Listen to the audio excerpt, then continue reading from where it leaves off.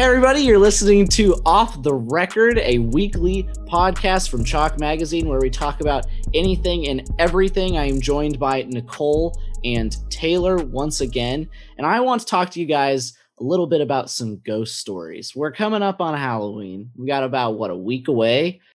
A week? As of the publication of this podcast, I believe we got about a week left.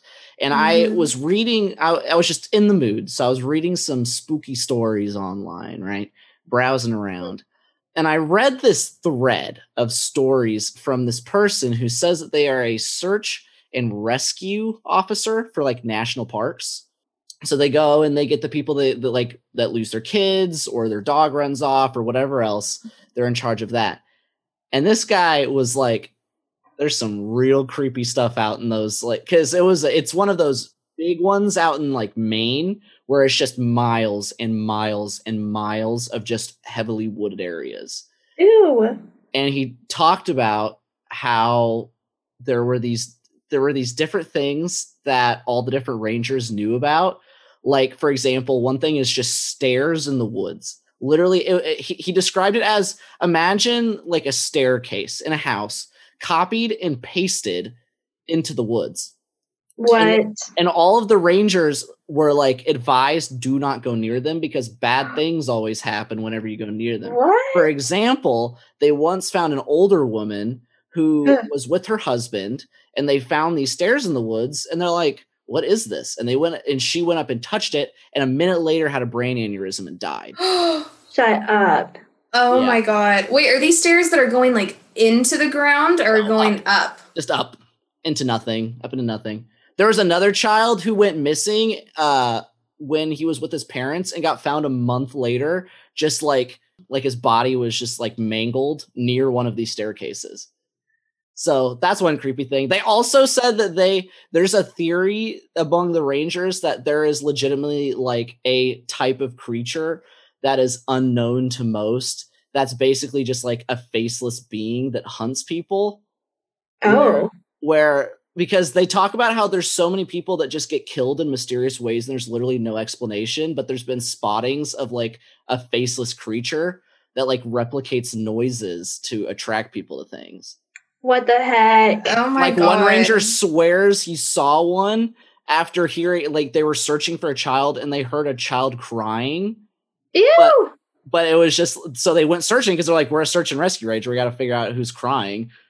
And then it like led them into this really creepy area that like no child could get to. And they're like, all right, we're out. Bye. Oh my God. That's my two things, is that stairs in the woods where bad things always happen and faceless spirits that like hunt people in the woods.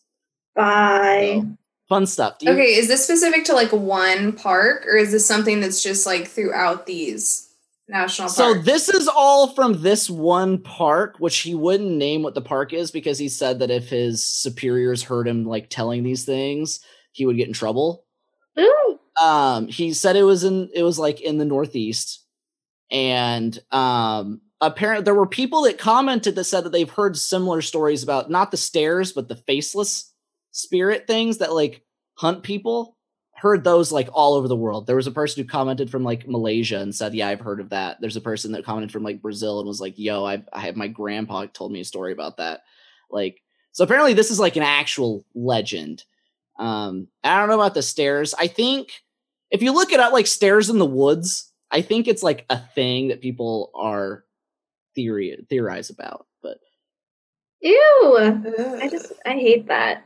Yeah. Do you guys have any ghost scary stories that particularly intrigue you? Taylor, do you have one? I don't, but I really do think my house is haunted, but Ew, I haven't had one? it.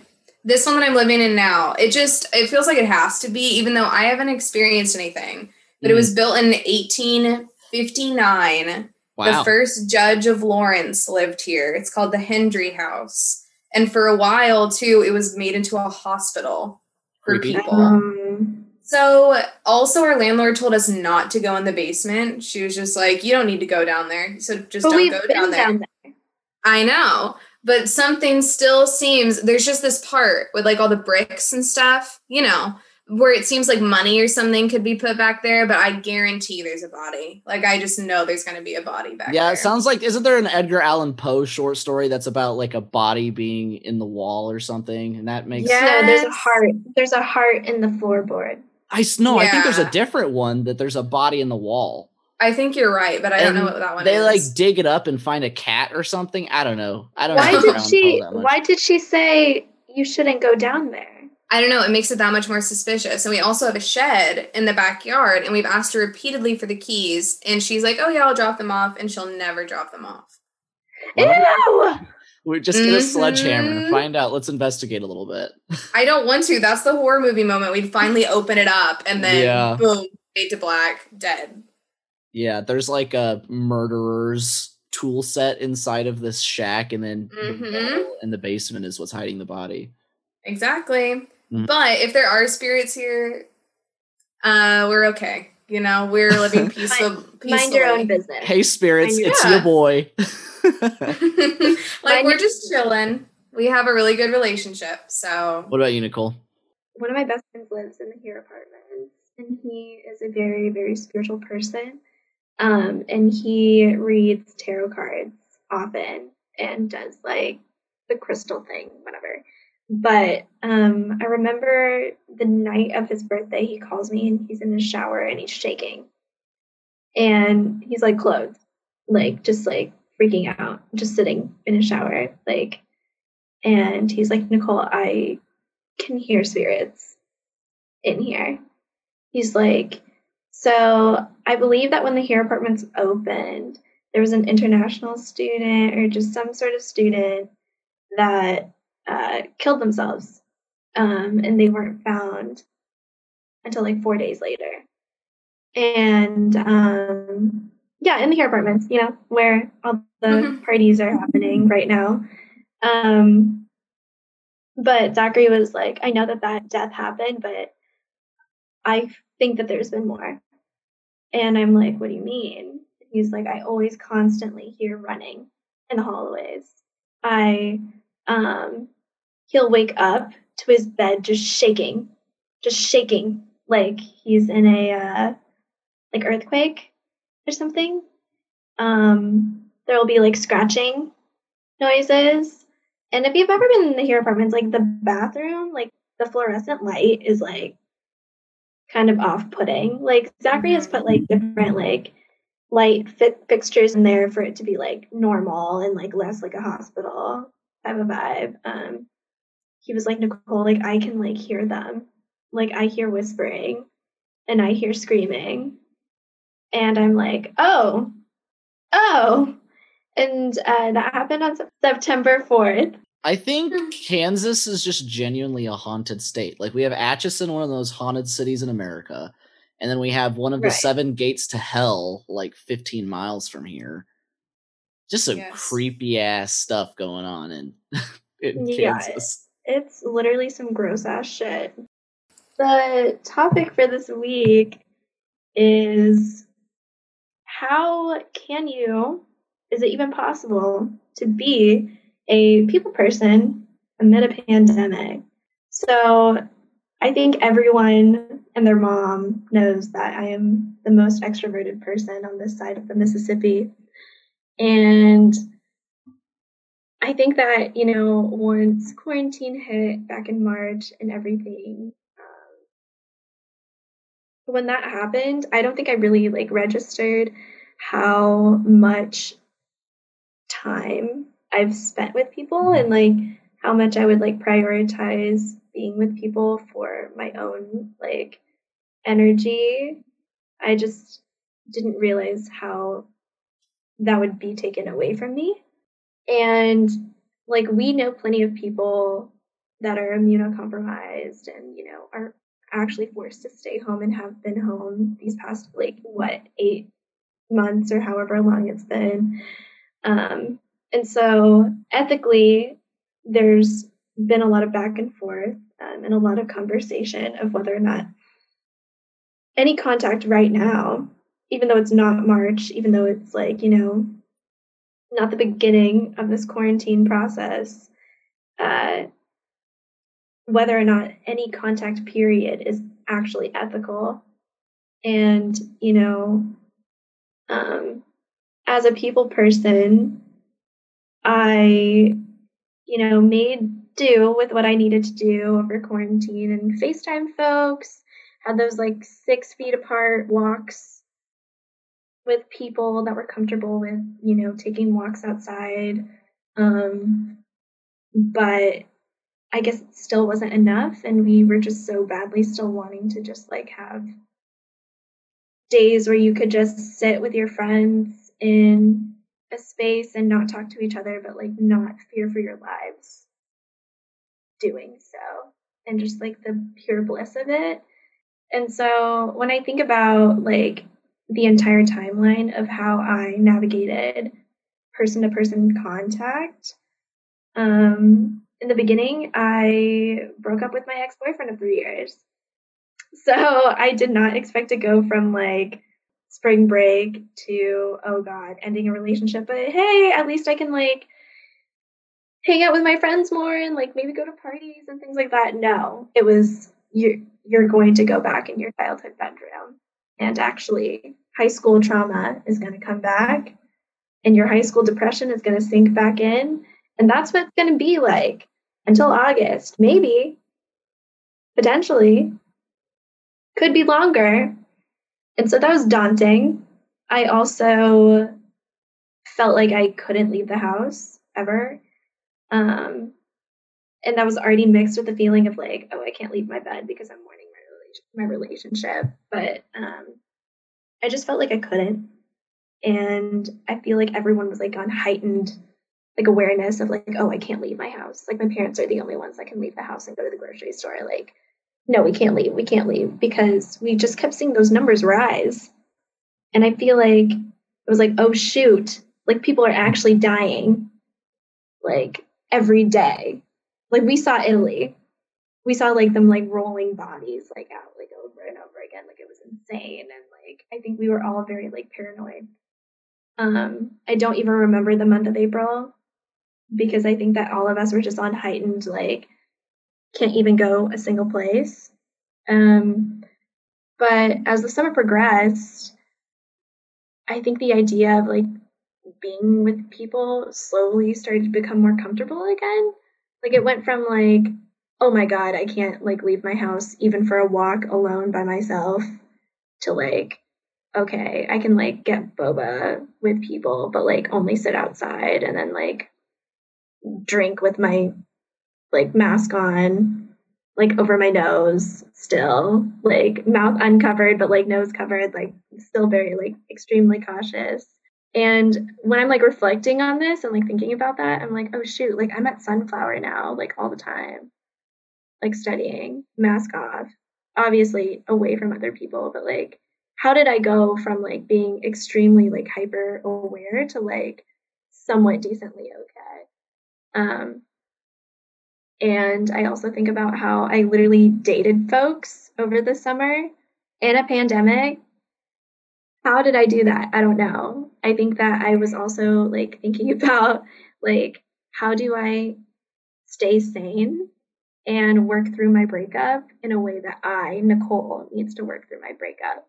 But my thought process through here as well is like, am I an asshole, arguably, by working through my breakup, through person-to-person contact, you know? Because it's not like I was like going to Ragers and like meeting people at the club. It was like dating apps of like, you know, Tinder, Hinge, whatever. And at the beginning, you're like, ooh, you're very cute. I'd definitely kiss you if we weren't in a pandemic. To, oh, I enjoy speaking to you sometimes. Wait, maybe we could kiss, but like, are you negative? Are you quarantining? How like serious are you taking this? To, okay, I guess we're meeting up, but like outside with masks on.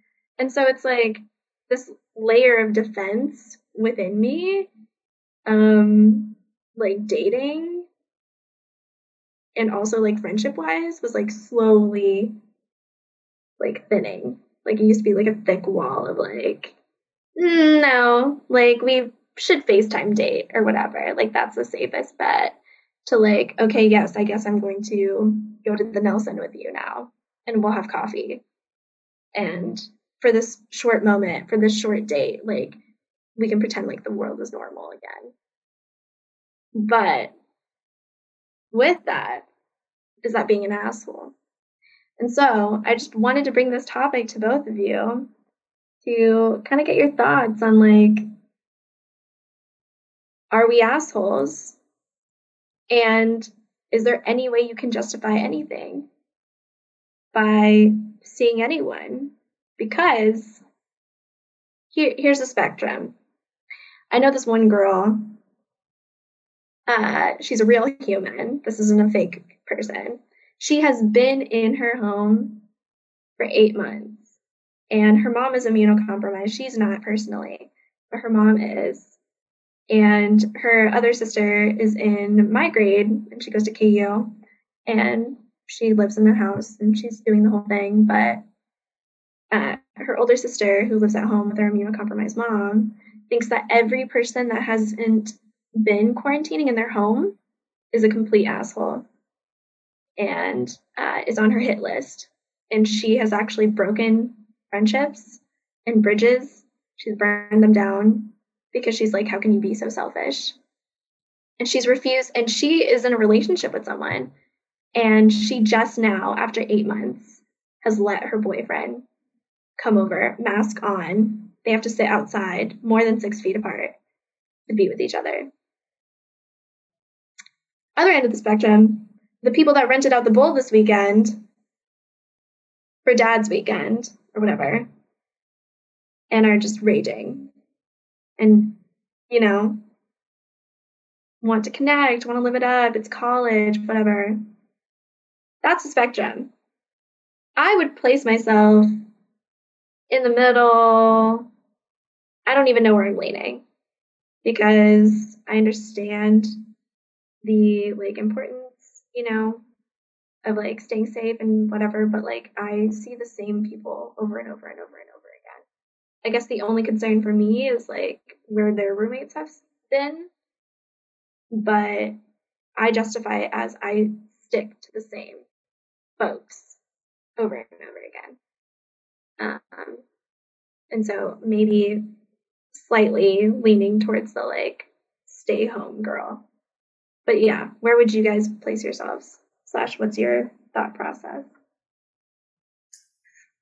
I mean, I think it's hard because when we really think about it, I mean, to me, things aren't different really now than they were when we were in full lockdown. If anything, I mean, half the time they're worse, you know, because people are now able to go out and do things and around more people instead of when we were in full quarantine. So like coronavirus is still fully out there, still fully a thing. But I just think over the months, people have gotten desensitized to it. I mean, me too, you know, I go out and I see people, I see my same like group of friends, but in those friends, they have roommates, they're going to the grocery store, they're seeing their own little bubble of friends, and you just can't be certain. So I totally understand people that are immunocompromised that have been locked up for months and can't leave, their frustration at seeing people see anyone. Because I mean, it really does take, even if you're in a small group of friends, one friend went to the grocery store next to somebody, coughed close to them, they got it, passed it to their friend, the group of friend, like that's really all it takes. And I think what we're doing now is just the best that we can, you know, if you're not immunocompromised, if you don't know somebody who is, and you're just seeing the same little group of people you can, wearing your mask, socially distancing, but you can't be certain that something's going to happen. You just can't. And so I can't imagine what it must be like to be stuck in my home to still be in that full quarantine like I was, and seeing other people going out and seeing anyone when you haven't been allowed to. And you know that like doing that could put yourself at risk, could put your family members greatly at risk. So, I mean, if somebody called me an asshole who was having to like go through that because I'm seeing a group of friends, like I really don't have a defense, you know, I don't, except that I'm just trying my best, but I can completely understand their point of view as well. running out the bowl is stupid. Is completely stupid. Oh, selfish. No defense. I mean, I don't even know how people justify that by now, because I don't have a justification hardly for seeing my small group of friends, except that I'm just trying my best and like taking as many precautions as I can. But any action seeing anybody is kind of a risk. And so if you're fully going out and partying, you can't have a justification. You can't. There's nothing to say. Yeah, it's hard. It's hard to, talk about, because on one hand, like it's completely valid that, we should be staying at home and not seeing anyone and all of that. But on the other hand, it's like taking other factors into account, like mental health and things like that.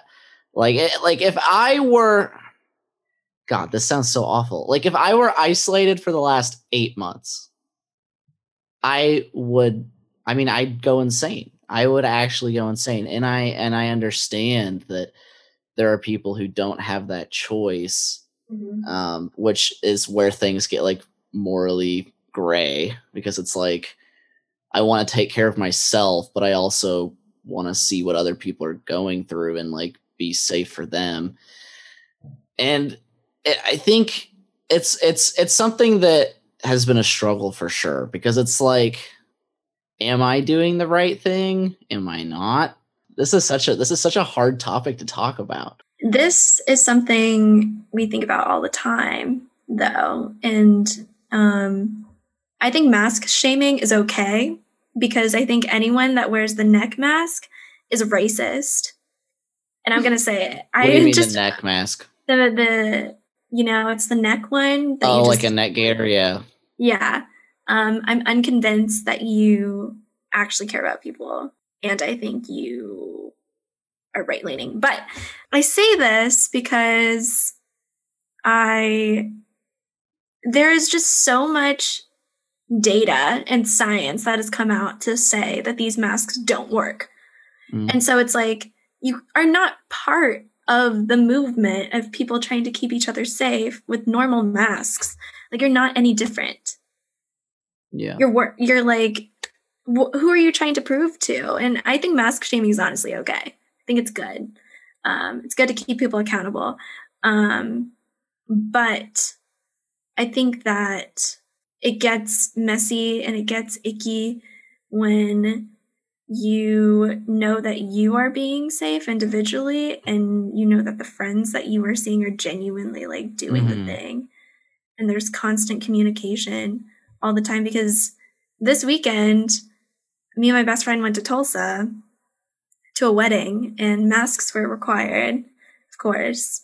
And we took all the precautions to be safe for this wedding. Well, like, this weekend we found out that her roommate ended up testing positive for COVID.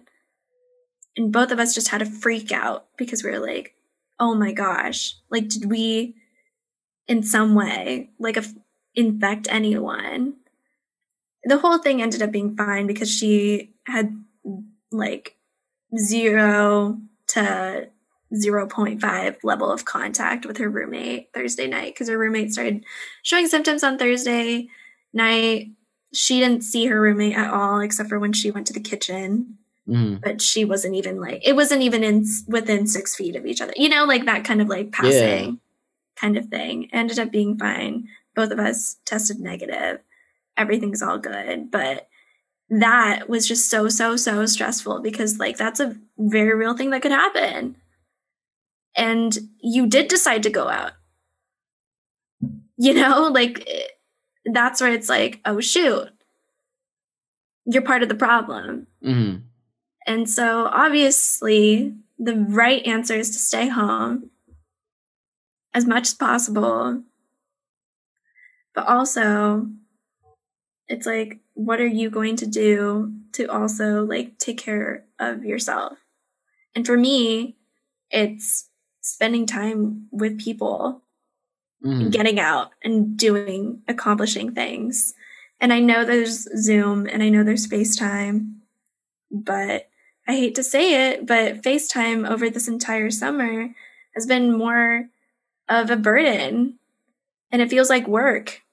Like, I love one of my very, very, very close friends, and she goes to school in Lexington, Virginia, and we FaceTime all the time, but now I just feel like I don't know. I mean, I love it now, but like over the summer, it just felt like it was work. Well, it's just because our brain associated it with Zoom, which is what we were doing work on, So, totally valid.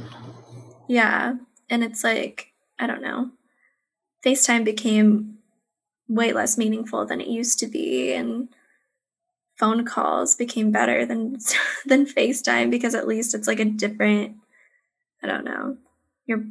My brain associated it with different things, but I think this is definitely worth talking about, because sometimes I feel like the way that I justify things might seem outlandish to other people, and I always think that's really interesting to hear a different perspective. So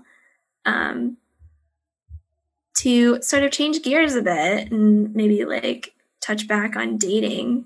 Really hitting us with some existential stuff tonight. Yeah, we're getting in deep. Wyatt, I know that you dabbled a little bit in dating apps this summer as well. Mm-hmm. It is very weird. And I felt like an asshole, like in my heart, a little bit every time I left the house to encounter a very new stranger that is not in my normal realm of like close friends that I would see, to the point where my best friend literally told me, Nicole, I will not see you for the next 2 weeks because you've had 3 Tinder dates in a row, and I have no idea where these men have been, and I don't trust them. So I'm not going to see you for 2 weeks. And for your best friend to literally say, nope, cutting me off, I'm like, oh no, I'm grounded, like makes you feel absolutely awful. But it was like, at least for 30 minutes to an hour with these people, it felt like the world stopped for just a moment. And you just had like a little bit of a taste of like college again, or just like anything again, like freedom. And I had to hold on to that. But I'm scared that that's what people who are renting out the bowl and throwing like kickbacks and parties every weekend now like use as their justification for that. So I still think it's a little different though. You know what I mean? Like I get that the justification is the same, but there's a difference between seeing one person that you've like made sure that they've been at least, safe in their behavior, compared to going to a bar. You know what I mean? I don't know. Maybe that's just like, that's dumb reasoning, but in my mind, I see that it's not ideal to be seeing people at all, but if you're going to do it, there's a way to go about it, and seeing one person at a time with some sort of precautions would be good. And that's sort of what I did. I think I went on, are we talking about all of quarantine or specifically the summer? All of quarantine. So I think in the last 8 or months or so, I think I've gone on dates with, I want to say 4, I don't remember. I think 4 different people. And each time it was definitely a different experience than normal. The situation of like, we were texting for weeks before even like considering seeing each other in person. It really changed the dynamic of things. But every single time it was one of those of like, who have you been seeing? What do you want to do? I think every single, maybe all but one of the first dates were outside. Just making sure there's like, it's not, us in a small indoor space. So I don't know. It changed things. And I feel like at least being aware of what you're doing is good if you're going to do it. But again, I keep falling back on, I think mental health is important. And I really think that if you're going to if being pent up alone is more, it is like such a risk to you mentally that it's just going to destroy your health. I mean, you got to do something, even if it's a risk. It's all a risk, but I think it's worth it, you know? And maybe that's naive or stupid or an asshole comment, but I don't know. I value mental health too highly, I guess. Yeah. Taylor, what do you think? Yeah, I think it's just, like Wyatt said earlier, it's just so hard to talk about because there really isn't a clear answer. And I think everybody has a justification for their own actions, and you just kind of have to stand by that and do the best that you can. And that's really all that you can do. It's also morally gray. It's so morally gray. And like you guys said earlier, I think that everybody, no matter what they're doing, is using the justification of kind of like, I have to do what's best for myself. And, you know, that can be like not seeing anybody, you know, and prioritizing your health and your family's health over everything, only seeing one or two people, to throwing an absolute rager and saying that like that's what you need to do for your health and for you to have like the experience of your life right now. And so that's scary and makes it difficult to justify anything, you know, when you can kind of use the same justification for any action, you know. It's kind of like, it's just difficult because really doing anything right now feels selfish. It does, but I mean, like you guys said, you do have to put your mental health into it and what's going to be the best for you. It's just so hard. It's so morally gray because you can only see a couple people, one mistake if everybody's even being safe, you know, like things happen. I think we've learned that too, is even if you're taking all the precautions, you can still get it, you know, even during quarantine when people were only going to the grocery store. If you touch one thing, and that's weird to think how things have changed too. I remember my parents only going to the grocery store. Me and my brother did not leave the house. They would come back. We'd wipe down every box, wipe down everything, you know, like pretty much do it in the garage too, not take the bags inside. And I go to the grocery store and I wear masks and I put hand sanitizer on after and I distance myself. Like, I don't think about it nearly as much as I did back then. And who knows, you know, I could still someday with a cereal box, like, it could be on it and I could get it. But it's just kind of over time, I feel like everybody has kind of had to figure out what works for them and how they can justify it. And you just have to do the best you can and hope that everything's okay and that your health is okay. You know, there's really nothing. I don't know. There's no clear answer. No. It's like, when I think about it and I think about that time and all the people that I met, I would have never worked through my breakup the way that I did. And, you know, if I wanted to play the scenario of like me basically breaking my ex's heart over and over and over again in my childhood bedroom, that would have driven me to insanity, I think. And this summer I learned and I grew tremendously. Like, I learned so much about my self-worth. I experienced sad indie men that will gaslight you and make you feel small and make you feel like you can't speak up. And from that, I learned how to make boundaries for when I, you know, came across insecure men that would project those insecurities onto me. I then knew how to say no and stick up for myself. And then I came across guys that literally just wanted to only have sex and for things to be purely physical. And I realized, like, oh, like, I don't want that. Like, I thought that I could do that, but I can't.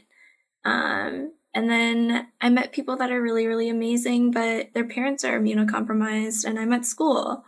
And it's just not something that can happen right now, and learning how to, like, move on and, you know, okay, thank you, next kind of situation. And now it's like a different person. We'll see where that goes. But like, if I didn't take the chance and didn't take the risk, I think I would still be sobbing or questioning or just in a cycle that would never end of, working through my breakup. And like, I needed this time to figure out who I was and what kind of partner works best for me right now. And like, I don't regret it.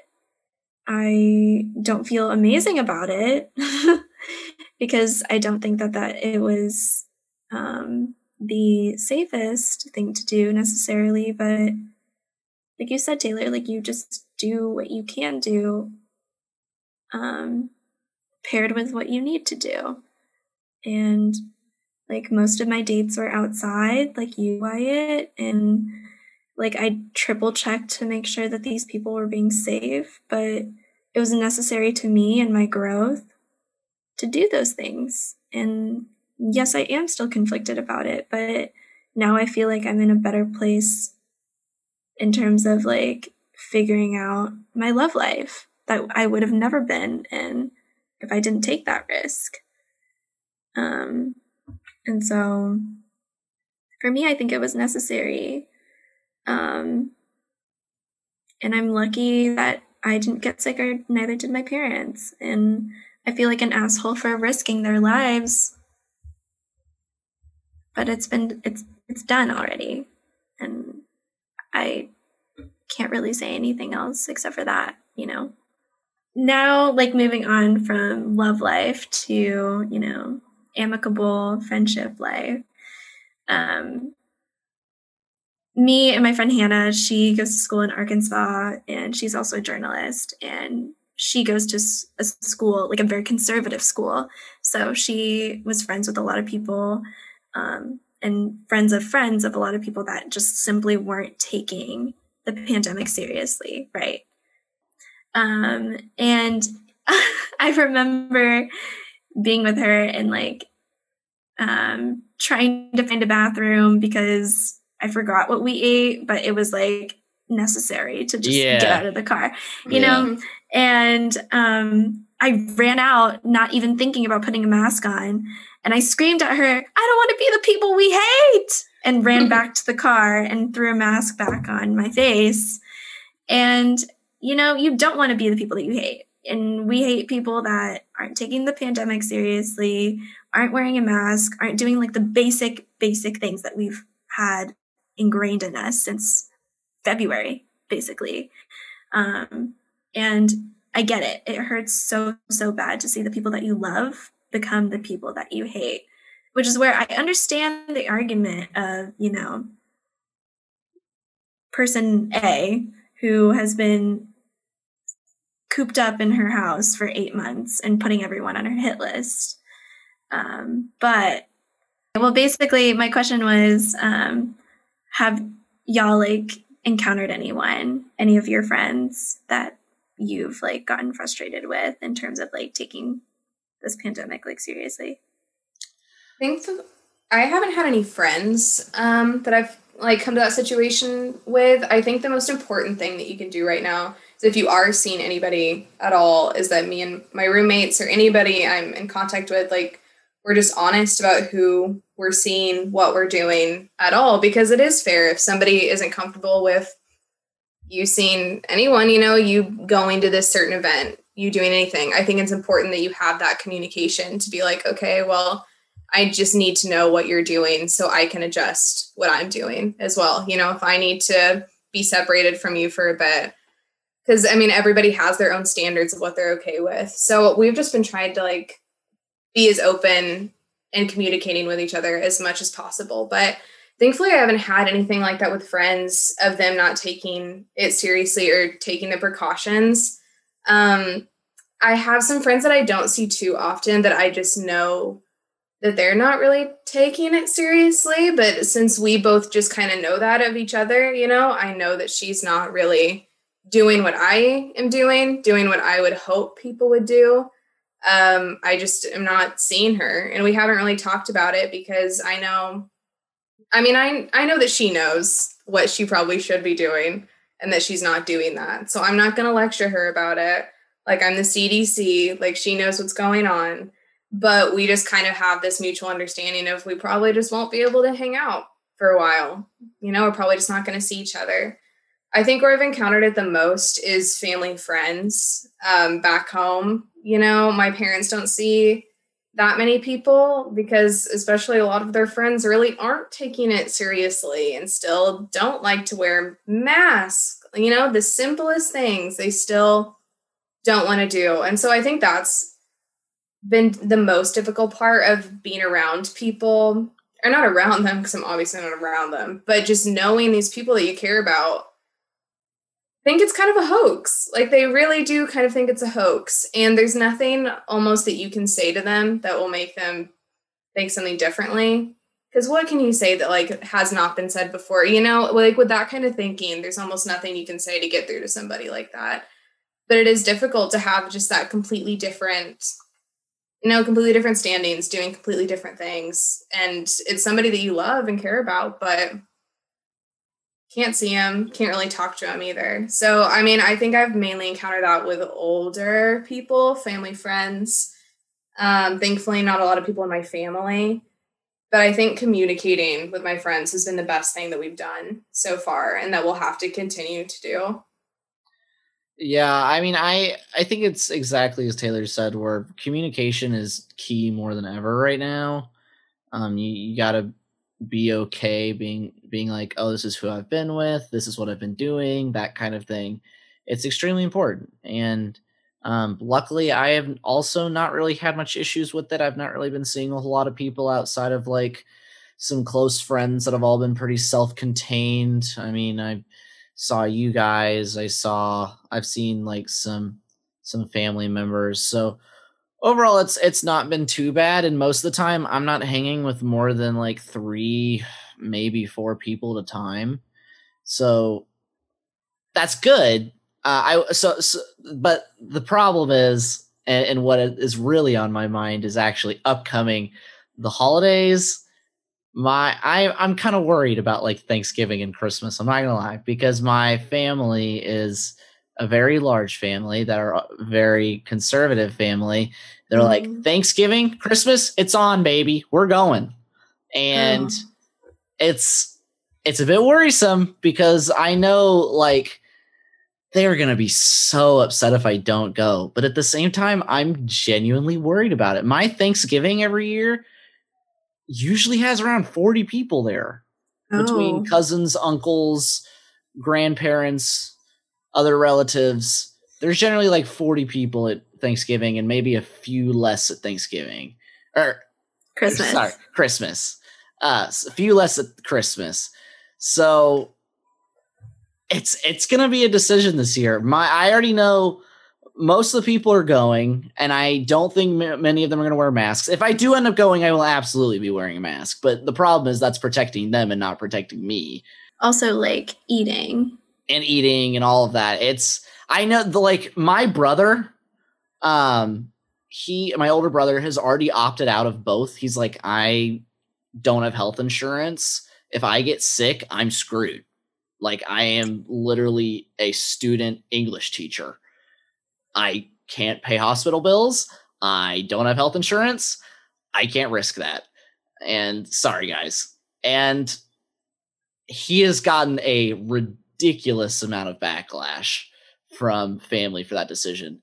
And it's a bit worrisome because I'm like, I want to see family and I know they want to see me, but also like it's kind of scary. FaceTime in. Yeah. So, and one of the downsides of having a large family, I guess, this year is if you don't want to go to a gathering of 40 people, what do you do? Yeah. And that's something that has freaked me out a bit thinking about just imagining like all of the college students at KU going to their separate homes, their hometowns, being around their family from all over, all gathered together. And then that's just KU students thinking about like every college across the country, every family that's going to get together from everywhere, and just how fast that spreads it. And we really haven't had that yet, like just even during the pandemic, when it first, we're still in the pandemic, the beginning of quarantine, I would read news articles about one party that happened. People were in from out of state. They went back to their hometowns, and just how much it spread from that one gathering. So we haven't been through a holiday season with this yet. Yeah. And just the image of that in my mind is so horrifying. It's so terrifying to think about. Mm-hmm. And I haven't even thought about it like in my own personal scenario. My family, I just assumed like we're not doing anything. And we probably, family members are probably still getting together. But I don't know. I guess to me, it's again a thing of you can do the best you can, maybe try and see your immediate family, maybe a couple family members that live close to you if they've been safe too. But it's a terrifying thought to think about the holiday season during a pandemic and how that's going to work afterwards for second semester. It doesn't seem feasible. It's going to be scary. I like the closest we had to a mass like travel was people moving into college. And we saw spikes in college towns across the entire country. And we've not really hit a big holiday yet. I mean, we had Easter, which was right after everything started. So people were still kind of like, even 4th of July, people were still kind of like hesitant. So that didn't really happen as much. We're about to have 3 major holidays in like the span of 2 months. We're going to have Halloween, we're going to have Thanksgiving, and we're going to have Christmas, all within 2 months of each other. And then New Year's. So 4 within 2 months of each other. And it's pretty concerning. And I will say, I know we give KU a lot of shit for the decisions they've made this semester. I do think ending the semester after Thanksgiving was the smartest call they could have made. Mm-hmm. I will applaud them 100% for that, because we know if everybody went home for Thanksgiving and then came back, that would be a very large problem for Lawrence and the university. So, but it's still like, I'm just going to hope that this 2 months of winter break is enough to mitigate that a little bit, but spring semester is a little concerning. It is, because, I mean, like you said, too, I even forgot about New Year's. New Year's is January 1st, That's still pretty close to when we start school again. And not even talking about holidays, and we just have, like, those 2 months off. People are going to be going everywhere, It's like vacation time. Still going all over, and then coming back to Lawrence. Ooh, it's going to be interesting to see if we're coming back at all again, which I'm sure it'll be probably a similar situation like we had in the fall, but I don't know. It's going to look completely different, but this is definitely going to be a scenario like we were talking about of people being like, well, holidays are too important to me, so I need to do what's best for me, which is go to this holiday with my entire family of 40 plus people, when that's probably not like the best thing to do for yourself or anybody. But I don't know. Once again, there's no clear answer. No, everything's morally gray. But it's difficult when you have lots of people making decisions that they think are best for themselves. But then when everybody's doing that, and then putting everybody else, like then we're all together. Like every decision affects everyone in this scenario, which is really scary. I think that's the scariest thing. Right. And I know people that are traveling right now. Like, I mean, like I traveled for my friend's wedding, and I think that's an exception. But I know people that are like going to Vegas for their 21st. I know people that are going back to different universities to celebrate other people's 21st birthdays in different states. A lot is happening. A lot of travel is happening right now. That people are doing, and the fact that like all of us are going to be doing that at the same time in this holiday season is like, I don't even know. Like, will 2 months be enough time away from each other for it to be fine to come back in February? Will it? We don't know. And also, I think it's good that we don't have a spring break, but we know our peers. We know people are going to leave. And then they're going to come back. And then I don't want to think about graduation being canceled. because I think my heart will be so sad. But I mean, if all of those people are traveling for spring break and then come back for commencement, and then we're all out there for commencement, it's like, I don't know. It's a very scary time all the time.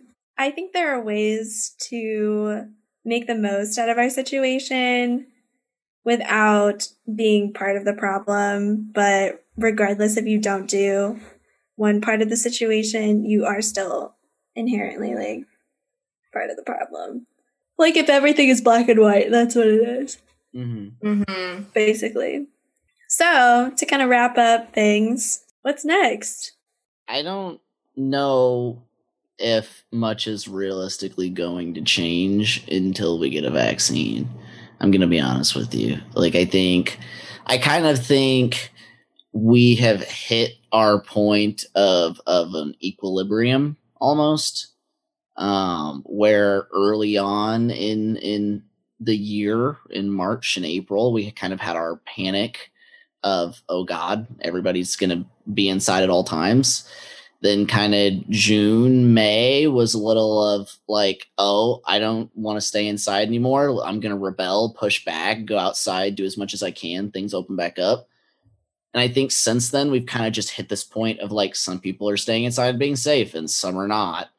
And it's just kind of where things are going to sit for a while. And I think that's where we're going to be at for the next however long it takes to get a vaccine ready. And who knows if the first tests of vaccines actually work or are safe for the public, but we'll deal with that when we deal with that. So, I don't know. I don't know where we go from here. If we go in a kind of lighthearted route, but not lighthearted route at all, actually kind of terrifying. I heard someone argue earlier this year that if there is the time for the zombie apocalypse, it's now. And they were talking about how like we're going to have a widely distributed, like unexperimented vaccine just put into people. And, you know, it could turn into a zombie mutation and we could have zombies. But let's figure it. That's not going to happen. Never thought about that before. Thank you so much, Wyatt. You're welcome. It's in the theme of Halloween that we may have the zombie apocalypse soon. Yeah, in the theme of Halloween. Very fun. Very fun. No, realistically, if we don't get turned into zombies, like I agree with Wyatt. I feel like things are going to be pretty much the same, except maybe worse. Honestly, now thinking about people going home, like we could definitely have another lockdown, I think, for sure, if things get that bad again. So I think if anything, it's going to be about the same, if not another lockdown after the holidays in the winter season. But yeah, I don't realistically see things changing for the better until we get a vaccine. I think the concerning part about that is I don't know if Americans will accept another lockdown. Like Americans are like, they already like didn't accept the first one. Some people, and I mean, aren't accepting wearing masks now. So yeah, it would be very interesting to see the people who won't even wear a mask in the grocery store, see their reaction. It's not going to be interesting. It's going to be horrifying to having to do another lockdown. We would have to go into like martial law to enforce that, which is never going to happen. Mm-mm. Here's the thing. When I was in Oklahoma, like we're used to seeing maybe 2 to 3 people in a store not wearing masks, if any. As a mask enforcer at Target, I get probably 1 anti-masker a day. I didn't get a single one in 8 hours today. So to put it in perspective of where we're at in different places of the country right now, I went thrift shopping in Oklahoma. Claire and I were 2 of 4 people that were wearing masks. Out of 30 people. It's like that in Missouri, a store. Too. Wow. In a store. Also, like restaurants or anything like that, like it's usually enforced. Usually pretty good. Workers are usually really good and like actually cover their noses and things like that. But in a grocery store, any convenience store, anything like that. Even in Coffeyville, Kansas, not a single person. Like, it was very odd to be the one wearing one. So that's terrifying, because there are going to be people from our school and from all over going back to places like that. There's a lot of students in Kansas from Missouri, and the times I've been to Missouri, I'd like stop at a Casey's and not even the employees are wearing masks. Literally, like, I'd be the only one and I'd get looks. I'm like, you guys should be the ones getting looks, not me. No, it's bad. It's really bad. And so I guess conclusion is persons, if you're a person of the people and you need that contact, just be intentional, I guess. There's always going to be an ethical battle. That's inevitable. You're always going to be doing something wrong, but at least do the best out of the wrong. And be smart. Yeah. And, I guess stay tuned, KU, to see if we do come back after this Halloween or this Thanksgiving or this New Year's or this Christmas. So, yeah, it's been off the record. Wyatt, where can they stream us? They can listen to us on whatever podcast service you prefer, whether that be Apple Podcasts, Google Podcasts, Spotify, or any other of the small ones. Let's be honest, are you using any other than those three? We don't know. There could be some Anchor fans out there. Who knows? Maybe. Taylor, where can they follow us on social media? You can follow us on Twitter at Kansan News or at Chalk Magazine, or on Instagram at University Daily Kansan or Chalk Magazine. Perfect. Well, it's been great chatting with all of you. You can catch us next week, and happy Halloween. Thank you to all our listeners, undead and alive.